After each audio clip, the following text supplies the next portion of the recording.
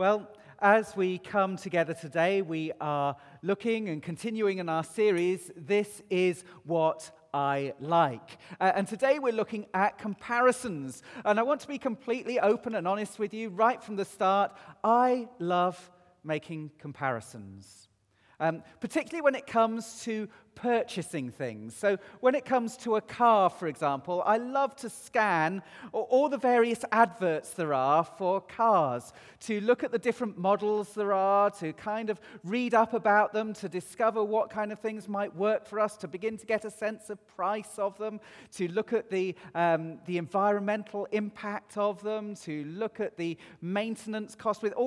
I'll stop going on there. All these kind of things I look at as I go along. Not just with that, when it comes to technology, if I need a new phone or a new computer or anything like that. I love to just look through all the details, find out about as much as I can about them, the different features that they have, what they offer, the price, the ethics behind the company, all these kind of things. And right at the minute, it has been looking at Rightmove and Zoopla and all of those kind of things around houses, looking at their location, what the schools are like in the area, what the area itself is like. I'll look at the crime statistics for the areas as well as I'm looking around this. I'll look at the energy performance certificate. I could go on and on. I haven't even talked about the house yet, have I? These are the kind of things that I do. Now, you may be there and you may identify with me. Does anyone identify with me on that? I'm amongst some friends. That's great.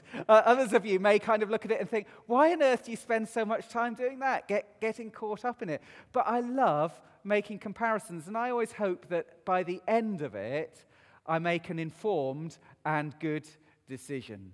You can feel sorry for Jenny, who has to live with me as I go through this process. Now, making comparisons in that way may be okay. But there are times when we make comparisons as well where we can't do anything about it. You see, the examples that I've told you about are all about where I can make a decision. I can make a decision about what house to buy or what phone to buy or what car to buy. But there are times in life where we can go through the comparison process where it seems to be out of our control. Where it may be that it feels as we look at other people, it feels like they're swimming in a bigger bowl than we are. And that can happen in many different ways. It could happen with materialism. It can happen as we look at the houses or the cars or the possessions that we have. We can look at what we have and look at others who have so much more, and the comparison is hard for us to take. We can look at it in terms of jobs. Or perhaps even the gifts that God has given to people. And we look at what we seem to be able to contribute and what other people seem to have and be able to contribute, and we just wish it was more. We can look at it in terms of church life. We can look at other churches and feel like we feel like we're in a small goldfish bowl, and others are in a much bigger bowl, and it seems much better for them. You get this idea of comparisons that we can make. And sometimes the problem with comparisons can be that we end up in a position of feeling dissatisfied, of discontent, and of complaining. I like to make comparisons, but I have to be careful where that leads me in life. And today, in a moment, we're going to be listening to a story. And we're going to be reading from Numbers chapter 12, but I'll just give you a little bit of context in chapter 11. We're talking about the people of Israel who have escaped from slavery in Egypt. God has rescued them. And as he's rescued them, they are going about walking in the wilderness. And one of the things that happens in chapter 11 is you get a sense of them comparing with how things used to be. This is one of the things where we can look at comparisons. The past always looks so much better as we look back at it, looking back with rose-tinted glasses. And this moment comes when they complain to Moses. And they complain to him about all that is going on and that they haven't got the food that they want and so on. And this is what they actually say at one point. They say, if only we had meat to eat. We remember the fish we ate in Egypt at no cost. Also the cucumbers, melons, leeks, onions, and garlic. But now we have lost our appetite. We never see anything but manna. That's the kind of complaint that they are making. Looking back to the past and how good things used to be and how bad things seem to be now. We've lost our appetite.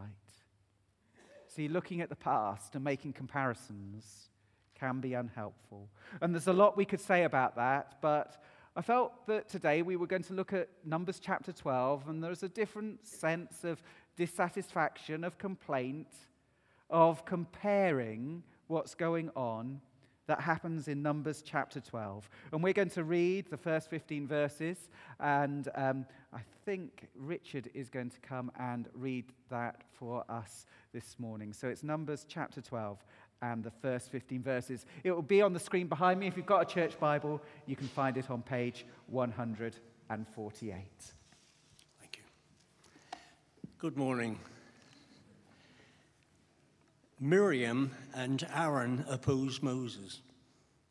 Miriam and Aaron began to talk against Moses because of his Cushite wife, for he had married a Cushite. Has the Lord spoken only through Moses, they asked. Hasn't he also spoken through us? And the Lord heard this. Now Moses was a very humble man, more humble than anyone else on this earth. At once the Lord said to Moses, Aaron, and Miriam, come out to the tent of meeting, all three of you. So the three of them went out. Then the Lord came down in a pillar of cloud. He stood at the entrance to the tent and summoned Aaron and Miriam. When the two of them stepped forward, he said, listen to my words. When there is a prophet among you, I, the Lord, reveal myself to them in visions. I speak to them in dreams. But this is not true of my servant Moses. He is faithful in all my house. With him I speak face to face, clearly and not in riddles. He sees the form of the Lord. Why then were you not afraid to speak against my servant Moses? The anger of the Lord burned against them, and he left them. When the cloud lifted from above the tent, Miriam's skin was leprous. It became as white as snow. Aaron turned toward her and saw that she had a defiling skin disease. And he said to Moses, please, my Lord, I ask you not to hold against us the sin we have so foolishly committed. Do not let her be like a stillborn infant coming from its mother's womb, with its flesh half eaten away. So Moses cried out to the Lord, please, God, heal her. The Lord replied to Moses, if her father had spit in her face, would she not have been in disgrace for 7 days? Confine her outside the camp for 7 days. After that, she can be brought back. So Miriam was confined outside the camp for 7 days, and the people did not move on till she was brought back. This is the word of the Lord. Thank you. Thank you. Thank you, Richard. Well, there we have the story there, a story of complaint that comes in against Moses. Miriam seems to be the instigator of it, and it's all about complaining. And this is what comparisons can lead us to, that position of complaint. Did you know that apparently the British people love to complain? We write more letters of complaint, apparently, than many other places and many other countries. We like to complain about things. Would anyone like to hazard a guess about the top complaints we make. Not necessarily written complaints, because what they found is, as they were doing a survey, that people complain a lot to each other, and particularly when they go home as well. Anyone like to hazard a guess as to some of the top 5 complaints that we make? Yes? The weather. The weather came in at number 9, the British weather.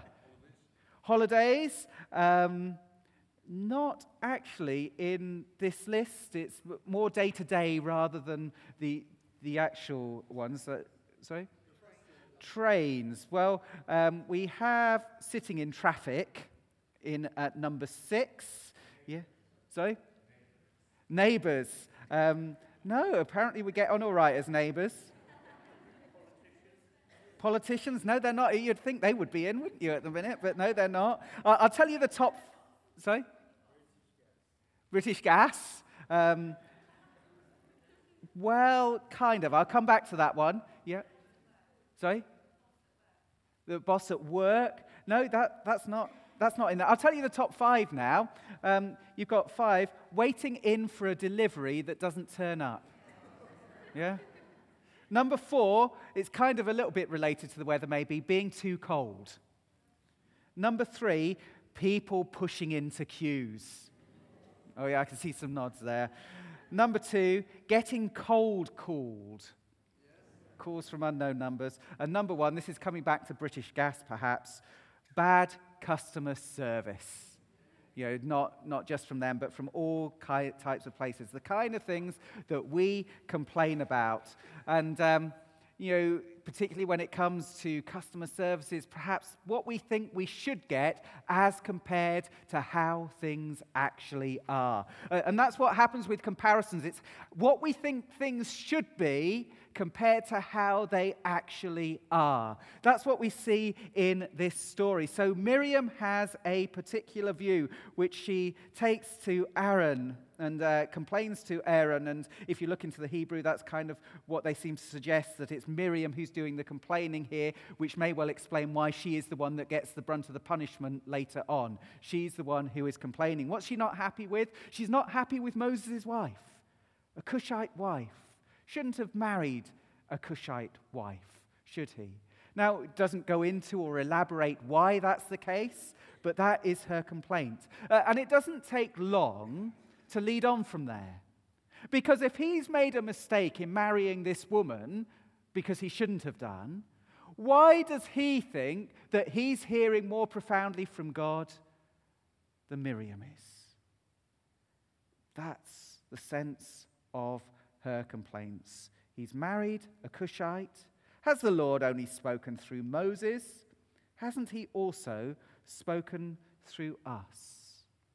See the complaint that is happening, the complaint that is going on. That's what comparisons can lead to. And today, as we talk about this, there are 3 things that I want to suggest for us to consider. That we need to, when we make comparisons, because it's only natural that we do look at other people and other people's situations and other things, and we have ideas of how things should be, and then the reality of how things are. When we do that, we need to think about guarding our hearts, checking our understanding, and considering our impact.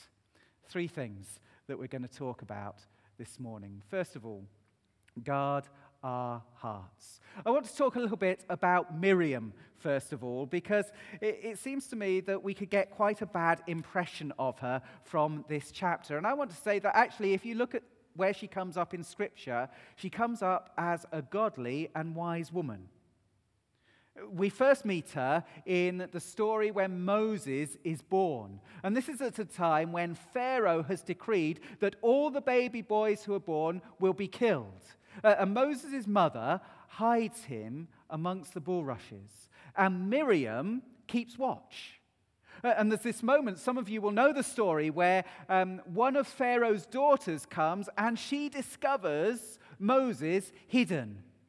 And she decides she's going to take him back to the palace, bring him up and look after him. And Miriam, what does she do? She goes and says, "Would you like me to bring one of the Hebrew mothers to look after him?" And Pharaoh's daughter says, "Yes." Who does she go to get? Of course, it's his very own mother to look after him, showing great wisdom in this moment.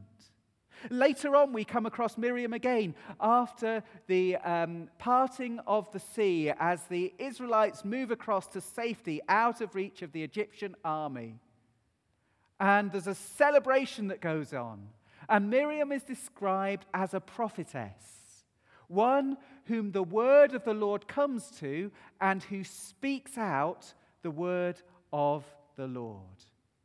And here I put this verse on from Micah chapter 6, verse 4. I brought you, this is God speaking, I brought you out of Egypt and redeemed you from the land of slavery. I sent Moses to lead you, also Aaron and Miriam. So Miriam is described here as one of the people alongside Aaron and Moses who are very important in the life of Israel. Did you know, it's interesting as I was reading this, Jesus is described sometimes as prophet, priest, and king. Some of you will have heard of that description of him, describing the various functions that Jesus carries out. Now, when you look at the story of the people of Israel and the rescue that they go through, there's parodies of God's saving hand here that we will see in Jesus going on.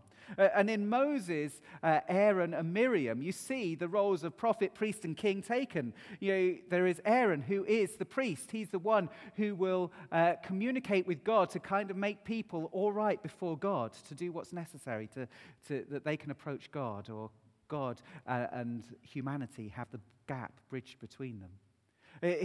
Miriam is the one who's the prophetess, the prophet who listens to God and speaks out the word of God. And Moses is the kind of the king, the one whose reign leads to a people having an identity. So you have them here, and here is the crux of the problem. Miriam is not happy with her role. She thinks she could be more than this. And I wonder how often in our Christian lives, maybe not just where it comes to spirituality, but in our lives generally, where we look at things and think, I'm not happy with my position right now. Because we can we can make comparisons with how we would like things to be, and where we are feels far short of that. Because Miriam does that. She makes that complaint because, well, ultimately it's, I want to be given more power, a greater sense of authority in the words that I am speaking. Why should it only be Moses that people listen to? She wants more. Now, the problem is with that, that's not the role that God has called her to at this time. She has an important role, but Moses has an important role as well. And she's not to step on what Moses is supposed to be doing. I just wonder, are there times in our lives where we look at what we're doing and think, I want it to be different, I want it to be more? There's a verse in Proverbs, chapter 4, verse 23. Above all else, guard your heart, for everything you do flows from it. See, Miriam, I want to hold her up as a godly woman. She's a godly woman, but in this particular incident, she gets something wrong. And all of us, when we might want to or hope that we could be described as godly people, people who seek after God's heart, we can sometimes get things wrong.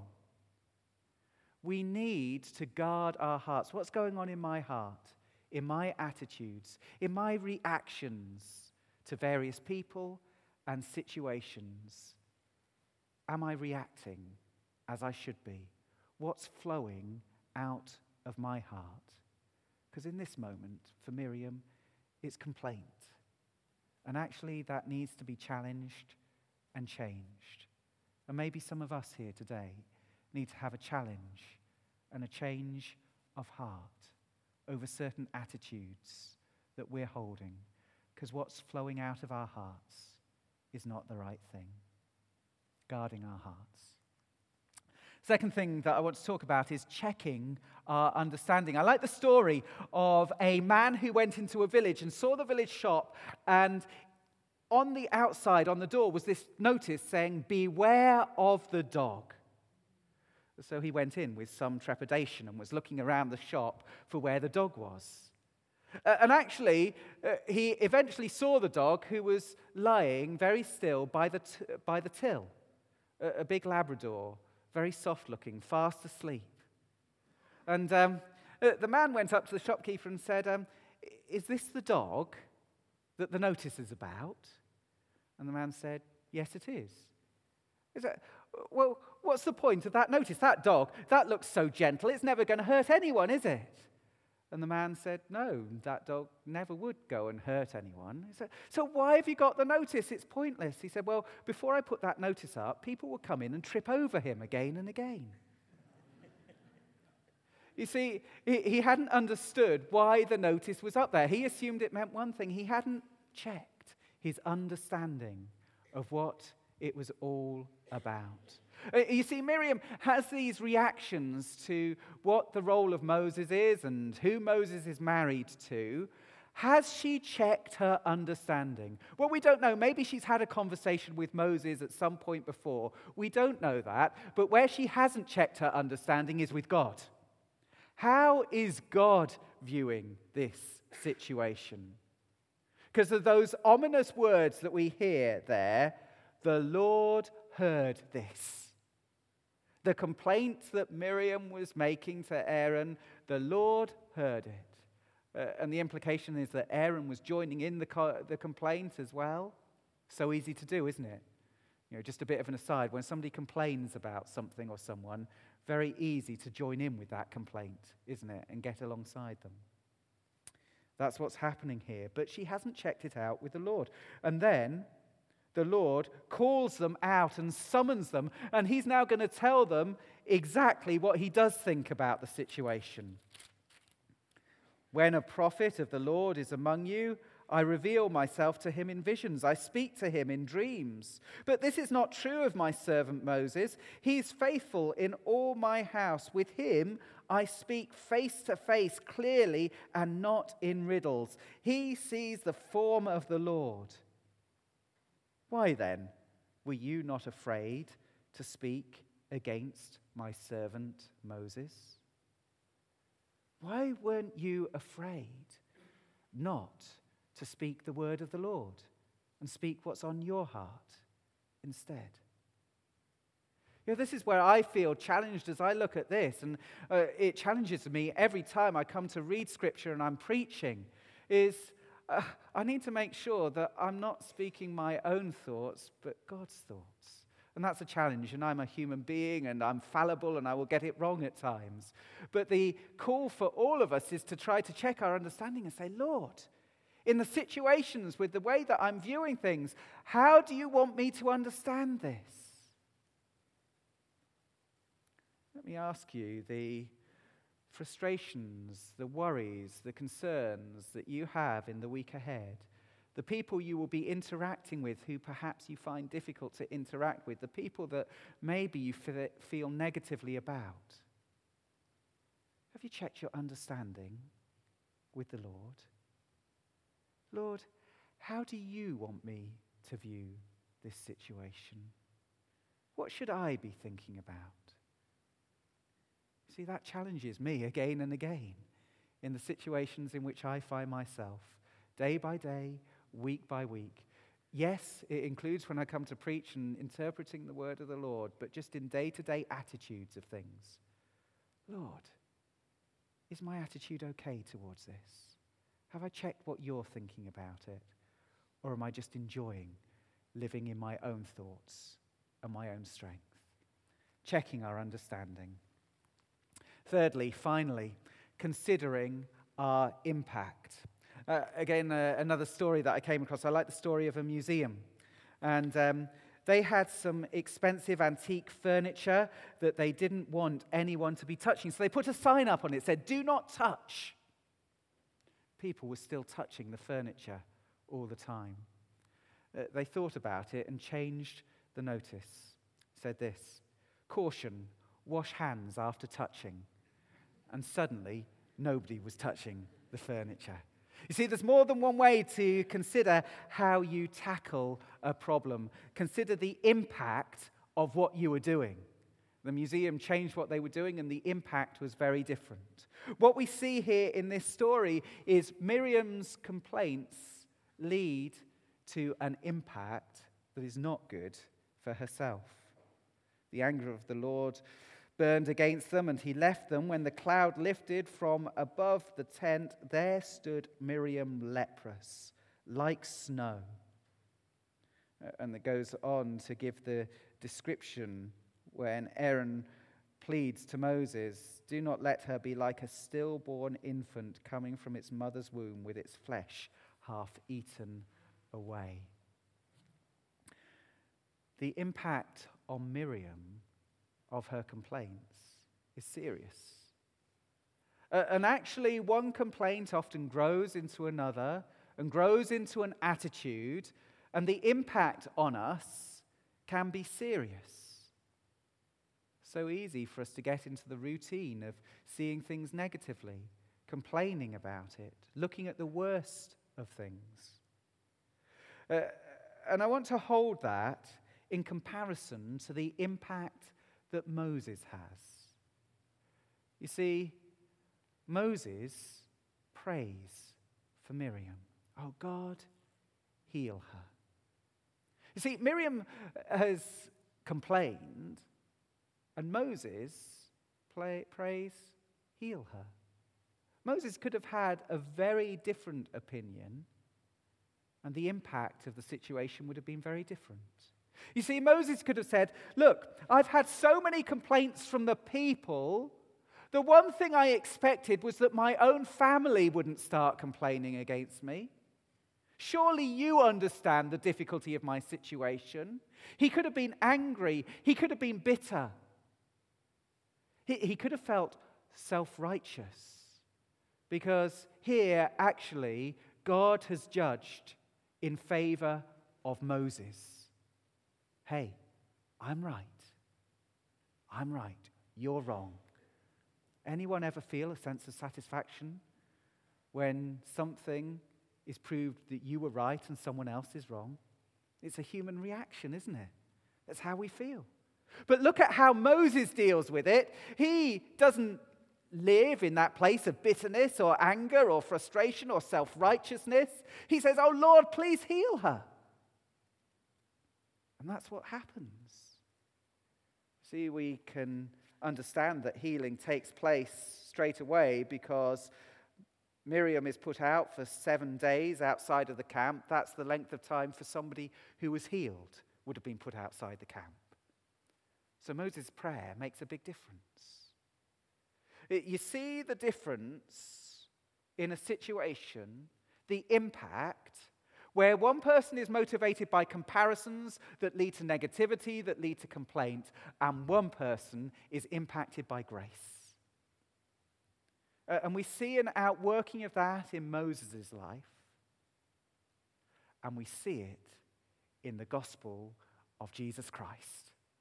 When we look at what Jesus has done for us through his grace. You see, when we're talking about comparisons, I've been talking about it negatively. But let's start the comparison of our situation compared with where we would be if Jesus had not done what he has done for us. If he did not have grace on us, where would we be?